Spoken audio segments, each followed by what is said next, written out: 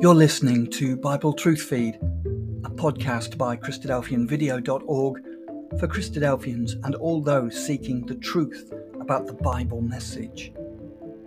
Join us now as we present our latest episode.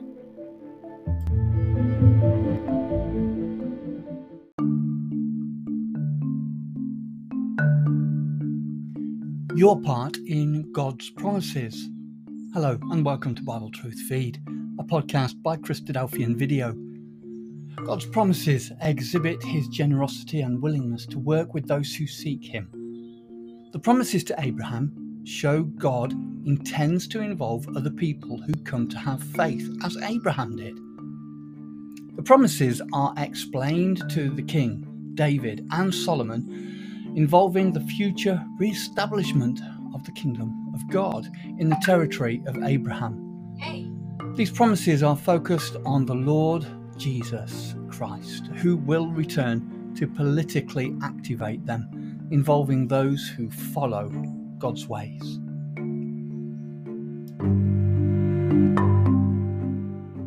We rely on promises every day, don't we? That people will say something and then they will act on it, that they'll be genuine and trustworthy, or perhaps that they're going to do something for us to complete a certain task. In English, we have a phrase, don't we? My word is my bond, and it conveys that idea of a guarantee of trust, and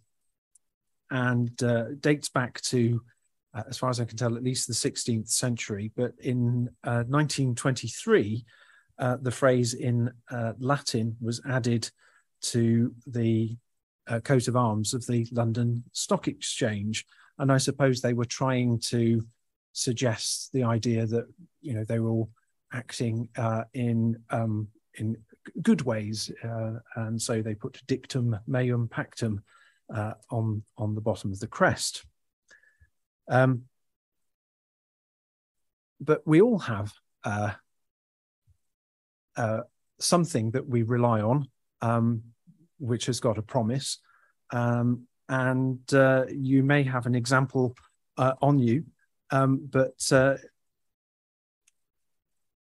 just grabbed out of my phone pocket a note, and I can see, as I've highlighted up there on the screen, it says, "I promise to pay the bearer the sum of," and then whatever amount of value that the note has.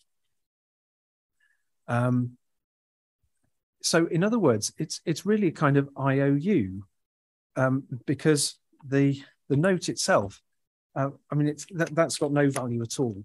It's just a little bit of, well, now plastic, was paper, of course. But it's a voucher. It stands in for something that has actual value somewhere else.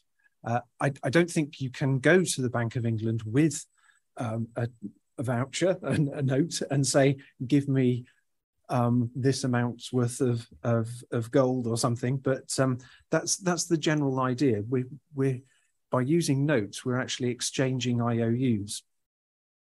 And of course, that usually works just fine to pay for things, despite these notes themselves having no value. So, we rely on this. This is where I realized I should have been clicking at the point when I got on my notes to say click to the next thing. So I'll try and get up to speed. So it all works usually, except for when it doesn't, when a bank doesn't have enough reserves to pay out when people want their money back, and they might not be able to honour it. If enough people decide that they're all going to want their money back at the same time, you have a run on the bank.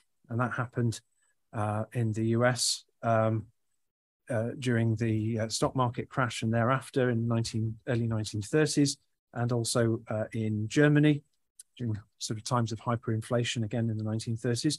But more recently and closer to home, You might be able to remember only 2007, wasn't it? Northern Rock and the problems that that had. I'm just going to say something very patriotic here and say, look how beautifully they're all queuing. And so it might be a really very stressful time, but very well done to the customers of Northern Rock there for doing queuing so beautifully, despite, I'm sure, being very worried. But it's a sobering reminder, isn't it, that money in the bank is actually not as safe as we might hope for, that it's relying on promises, and actually sometimes those are promises that might not be possible to keep. And perhaps then in life, we really should be looking for something that's even more sure than these things. And this is where we turn to Scripture, and we find exactly that.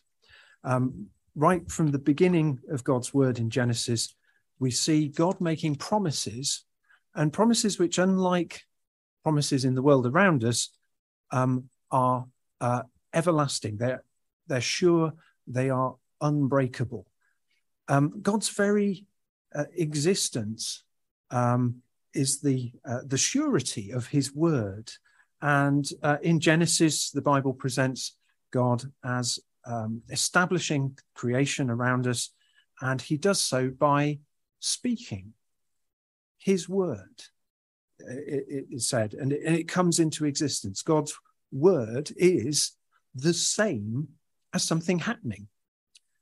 So Genesis 1 verse 3, and God said, let there be light, and there was light. And God said, let there be an expanse in the midst of the waters, and let it separate the waters from the waters. And God made the expanse and separated the waters that were under the expanse from the waters that were above the expanse. And it was so. And verse 9, and God said, let the waters under the heavens be gathered together in one place, and dry land appear. And it was so. So each time God speaks, and what God says is what happens. We continue sort of the theme of heavens and creation. We were thinking about this morning about the sun, moon, and stars, and the psalmist here in Psalm 33 saying, by the word of the Lord the heavens were made, and by the breath of his mouth all their host. Through the writer to the Hebrews in the New Testament, God says that the universe, everything we see, is framed by his word. From nothing, God made everything come into being. Hebrews 11 verse 3, by faith we understand that the universe was created by the word of God, so that what is seen was not made out of things that are visible. And again, sort of tying in with what we were looking at earlier, as we've begun to, in the last few decades, sort of since the Second World War, explore space and get more knowledge about it, we just find out how more and more incredible creation is. And yet it's with this planet, with the earth, that God has set his purpose, as Isaiah chapter 45 highlights for us.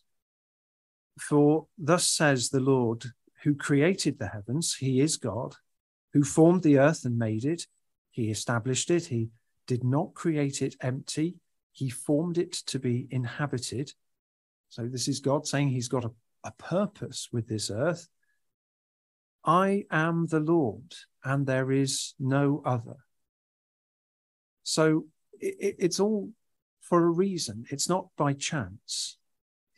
And so the promises that God makes are backed up by what he has created.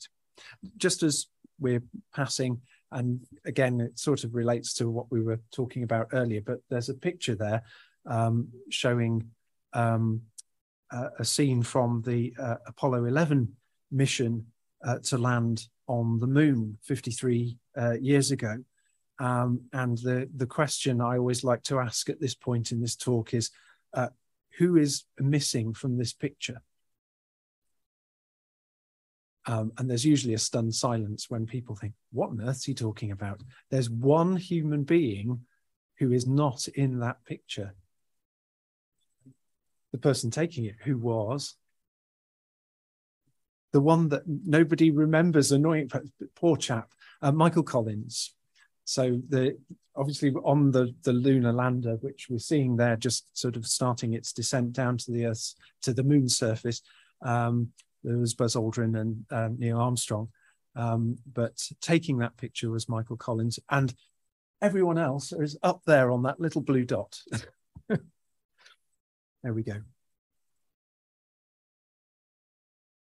So we looked at the early chapters of Genesis and we saw how they paint a picture of God's creative work. And this sets the foundation for understanding how God works in our world. Following on from creation, God gives instructions to mankind, simple rules to obey. But man chose to disobey, to turn away from what God instructed. And the consequence of that is that God promises that there would be repercussions, that human beings would be mortal. So Genesis 2, after the instruction in verse 16 of you may eat of the tree of every tree of the garden, verse 17, of the tree of knowledge of good and evil you shall not eat of it, for in the day that you eat of it you shall surely die.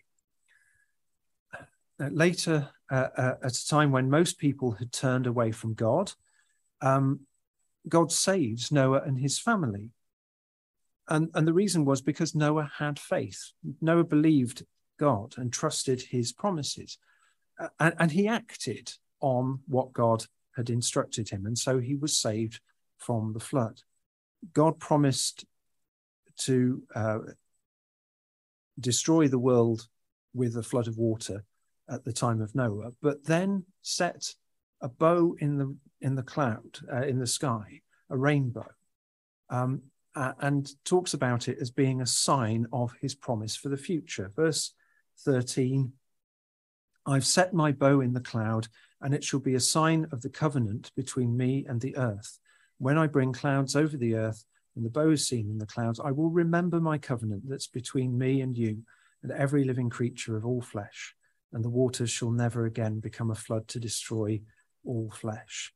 When the bow is in the clouds, I will see it and remember the everlasting covenant between God and every living creature and all flesh that's on the earth.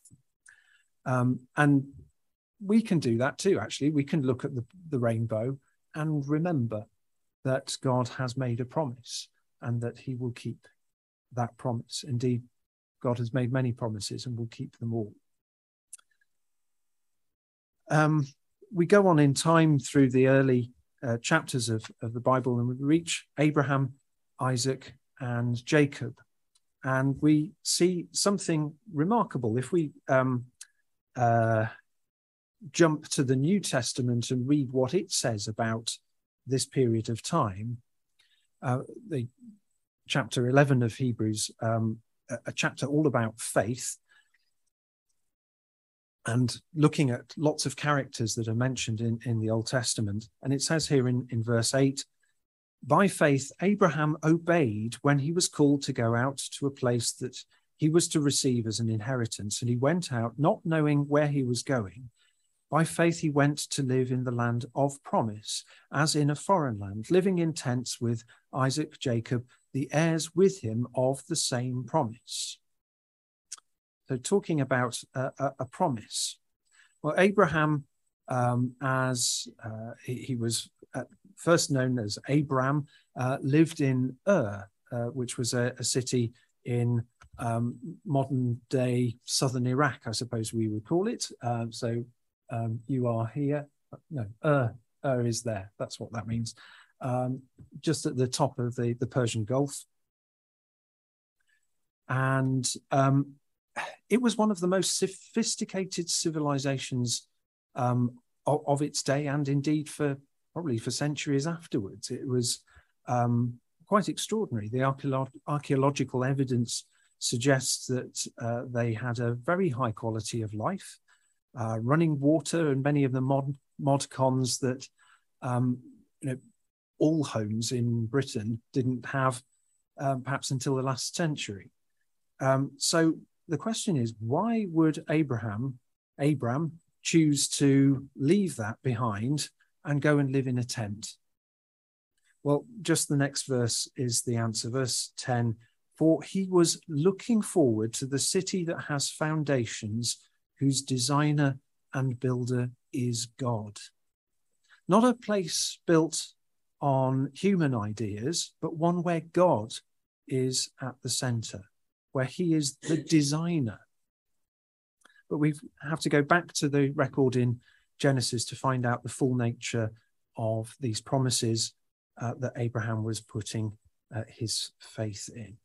So back to Genesis 12, and we see that God views Abraham as someone who is seeking him, someone who has faith that God keeps his promises. Verse 1 of chapter 12. Now the Lord said to Abram, go from your country, from your kindred, from your father's house to the land that I will show you. I'll make you a great nation. I'll bless you and make your name great, so that you will be a blessing. I will bless those who bless you, and him who dishonors you I will curse. And in you all the families of the earth shall be blessed. We have to, I think the phrase is, unpack that really a little bit, don't we? We have to expand it, because we can just sweep over those words and almost forget the scale of what God is saying here. God is choosing Abraham as someone very special because of his faith to receive blessings for himself and for his descendants, but actually not just for them, but for all nations. All the families of the earth will somehow be blessed because of Abraham. So he begins his journey from Ur and heads west to the land that God would show him. And when he gets there, God makes further promises. Abraham has shown his faith, and so he receives this reward, this further promise. Verses 14 onwards from Genesis chapter 13. Lord said to Abraham, after Lot had separated from him, lift up your eyes, look from the place where you are, northwards, southwards, eastwards, and westwards. For all the land that you see, I will give to you and to your offspring forever.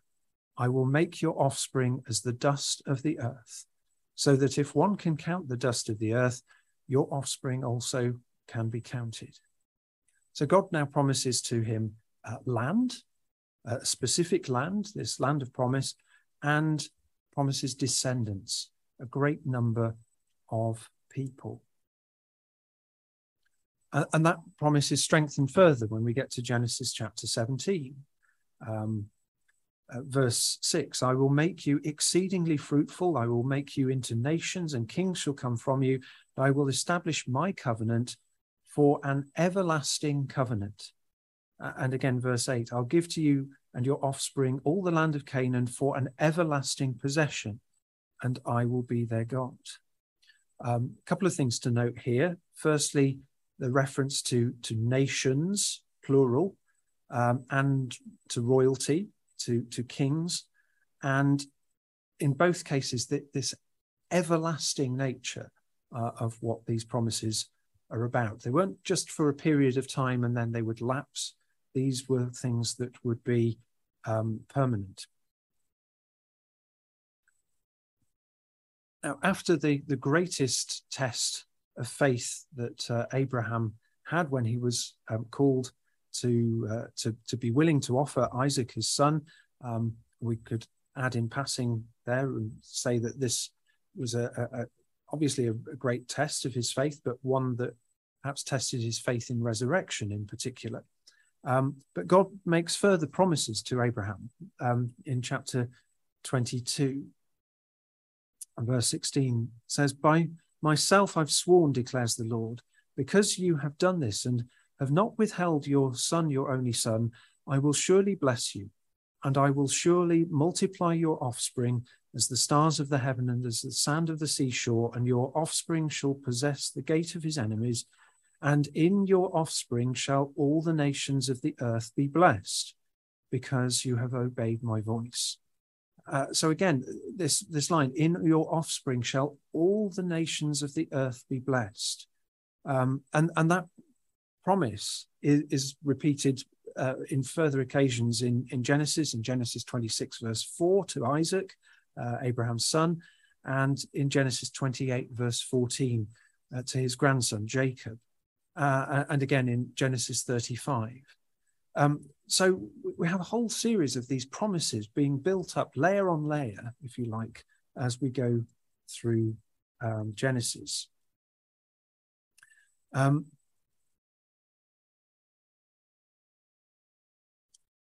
God's promises don't stop, though, when we get to the end of that book of the Bible. They continue as we look on further through the Old Testament. So we get to the time of the kingdom of David, and God talks to him about establishing his royal line again forever. 2 Samuel chapter 7, and going in part way through verse 12, "I'll raise up your offspring after you, who shall come from your body, and I will establish his kingdom. He shall build a house for my name, and I will establish the throne of his kingdom forever. I will be to him a father, and he shall be to me a son.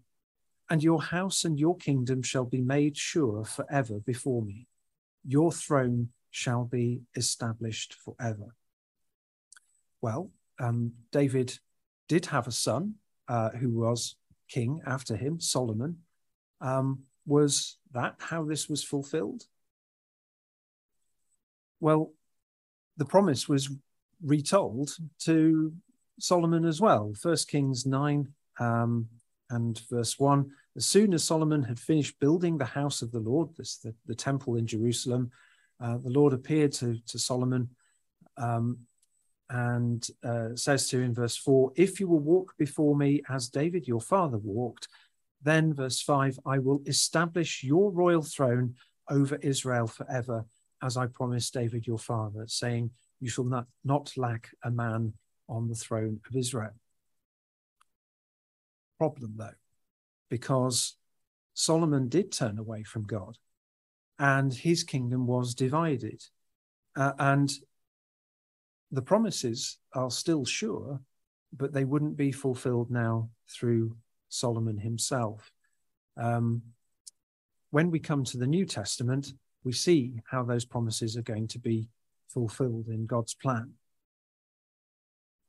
Everything that God has promised to Abraham, to Isaac, and Jacob can now be understood in what God is promising to Mary, the role that the Lord Jesus would have in carrying out these promises that God had made. Luke chapter 1, I'm reading from verse 26. In the 6th month, the angel Gabriel was sent from God to a city of Galilee named Nazareth, to a virgin betrothed to a man whose name was Joseph of the house of David. And the virgin's name was Mary. And then continuing verse 31, the angel says, "Behold, you will conceive in your womb and bear a son, and you shall call his name Jesus. He will be great. He will be called the Son of the Most High, and the Lord God will give to him the throne of his father David, and he will reign over the house of Jacob forever, and of his kingdom there will be no end." So Jesus would be God's son. He would reign from David's throne, and he would do so forever. There will not be an end to the kingdom that he would establish. So just to summarize then, all of the promises that we've seen and put them in a sort of distilled form together, we see then that These promises have an everlasting quality to them. And so from that, we can say, well, there must be other things that are buried within that to do with resurrection and eternal life. But just to emphasize some points, the promises to Abraham, Isaac, and Jacob are also then promises to us, but they require the work of the Lord Jesus Christ to achieve that, as we'll see in a moment. I'm also going to just stress that I think Christadelphians are actually really unusual as a Christian group because of the amount of emphasis that we put on this. But I think it's really important. It's essential, in fact, to understanding what the role of the Lord Jesus Christ is. Because without the context of these promises, we don't really understand the full nature of the purpose of his life and his death and his resurrection. And so that's what we're now going to do. We're going to look at how Jesus has achieved the fulfillment of these promises. For there to be resurrection and eternal life, for people to experience these promises that God has said would be everlasting, there's got to be a way to overturn the first. Well, I sort of said it was a promise, but it's a curse, isn't it? The idea that of the tree of the knowledge of good and evil you shall not eat, for in the day that you eat of it you shall surely die. How can that be wound back? How could Jesus do that? Well, after being raised from the tomb, on the road to Emmaus, Jesus appears and explains to some of his followers, and he talks about the things that God has promised in the Old Testament that are critical to understanding what Jesus' life was for. Luke 24 and from verse 44, Jesus said to them, "These are my words that I spoke to you while I was still with you, that everything written about me in the law of Moses and the prophets and the Psalms," so everything in the Old Testament, that's got to be fulfilled. And then he opened their minds to understand the scriptures and said to them, "Thus it was written that the Christ should suffer and the third day rise from the dead, and that repentance and forgiveness of sins should be proclaimed in his name to all nations, beginning from Jerusalem." So Jesus is saying that the things that God has promised in the Old Testament are critical to understanding what his own life and purpose was all about. Everything God revealed had to happen, and that included his own death and his resurrection. And that is what overcame the curse in Eden. If we'd gone on to Genesis chapter 3, when we were back looking at Genesis, we would have read what it says in verse 15. "I'll put enmity between you and the woman, between your offspring and her offspring. He shall bruise your head, and you shall bruise his heel." This is speaking to the serpent, sort of a representation there in the story of the sinfulness. And God says that sin would bruise his heel. It would be a temporary injury. But the seed of the woman, a descendant of Adam and Eve, would bruise his head, bruise sin's head, deal a fatal blow. And writing to the Romans, the Apostle Paul says that this is how sin and death are overcome through the Lord Jesus. In Romans chapter 5, verse 19, "For as by one man's disobedience," back in the time of Adam and Eve, "many were made sinners, so by one man's obedience the many will be made righteous." As verse 21, "As sin reigned in death, grace also might reign through righteousness, leading to eternal life through Jesus Christ our Lord."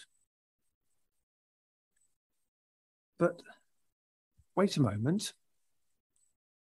aren't the promises confined to the descendants of Abraham, Isaac, and Jacob?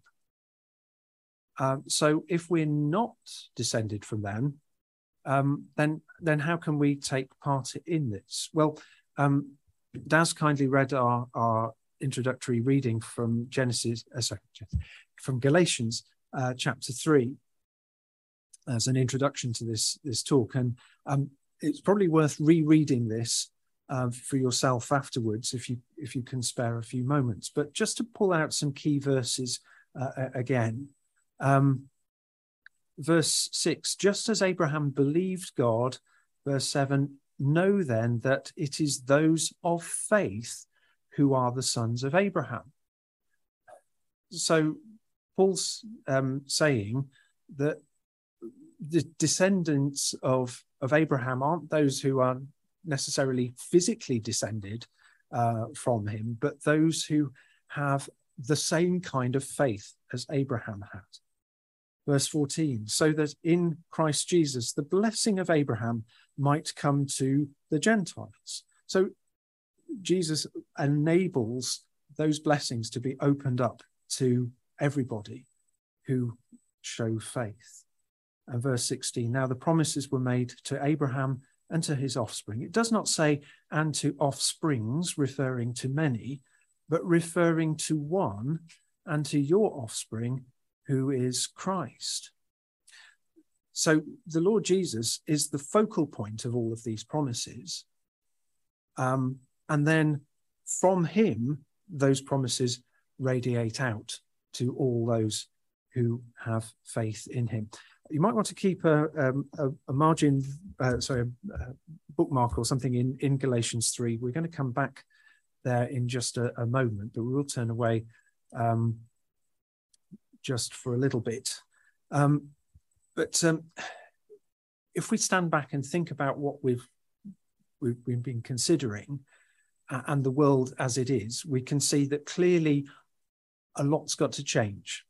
That's for another talk. We can't talk about all of that today, but the current nations and their governments and the local and the regional strategic interests that they all have, we can't see them suddenly saying, oh, we accept Christ's authority straight away, at least not initially. But what we can say is that ultimately Christ will bring his reign of peace through the whole world. And those blessings that we've been thinking about, those who are citizens of that global righteous kingdom will share in the wonderful time to come, a time that we can be part of, all centered around the Lord Jesus Christ reigning from Jerusalem on David's throne as God promised. And we're invited to take part. So how do we become part of this? The Apostle Peter, writing in his first letter, talks about how Jesus brings us to God. Chapter 3, verse 18. For Christ also suffered once for sins, the just for the unjust, that he might bring us to God, being put to death in the flesh, but made alive by the Spirit. And he talks about Noah as well. We've already mentioned the divine long-suffering waited in the days of Noah while the ark was being prepared, in the which few, that's eight souls were saved through water. There's also an antitype. Baptism corresponds to this, Paul says. Peter says, not the removal of filth from the flesh, not removing dirt from the body. It's not having a wash, if you like. It's not that kind of cleanness that's happening, but it's an act of faith, an appeal to God for a good conscience through the resurrection of Jesus Christ. Again, we can't really go into it in great detail because of time, but baptism is a separate talk, and the association that baptism has with the death and the resurrection of the Lord Jesus, which is why baptism can only be full immersion in water of an adult who knows what that symbolism is all about. Anyway, the essential part then we see is baptism, linking us back to Noah.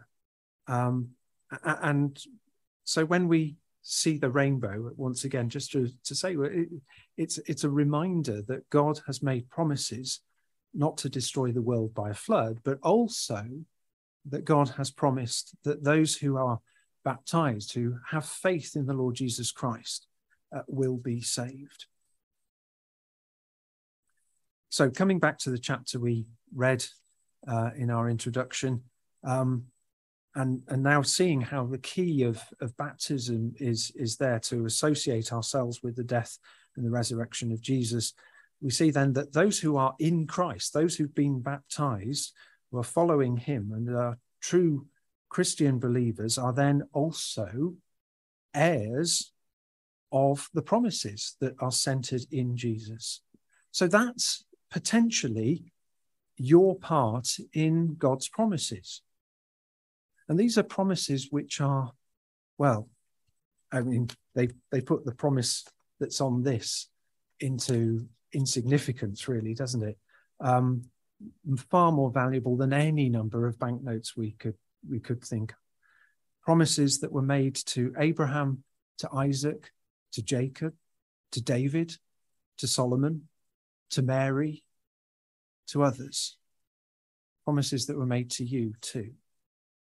If you are Christ's, then you are Abraham's offspring, heirs according to the promise.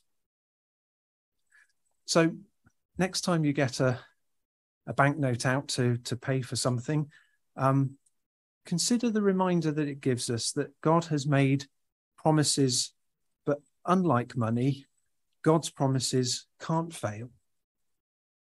They are sure. And if you choose to believe them, then you can share in them too.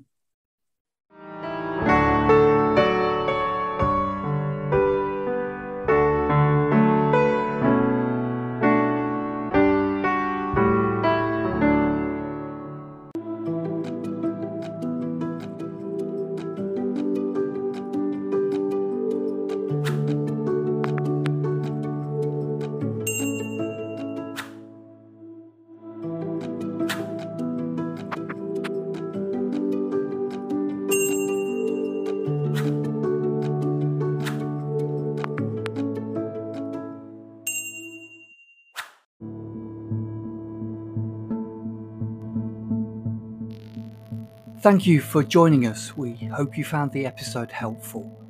Don't forget, most of these episodes are also available as videos on our video channel, cdvideo.org. So head over and take a look. If you have any comments or questions or suggestions, please get in touch or leave us a voice message. We love to hear your feedback. You can email us at btf@cdvideo.org. If you enjoyed the episode, then please share it with others. Until next time, may God bless you in your studies and your walk towards God's kingdom. Amen.